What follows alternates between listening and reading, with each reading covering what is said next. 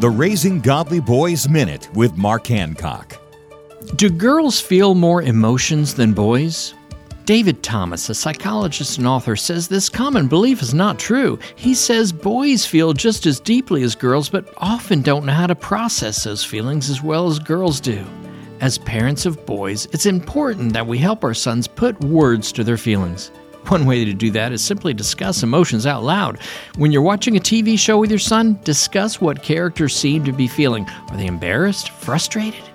You can even find charts of feelings words online and put them on your fridge. Help your son find words for his feelings, and you might be surprised to discover the range of emotions he goes through every day. For more ideas on raising boys to be godly men, go to Trail Life USA or raisinggodlyboys.com. Find free resources to help you at raisinggodlyboys.com.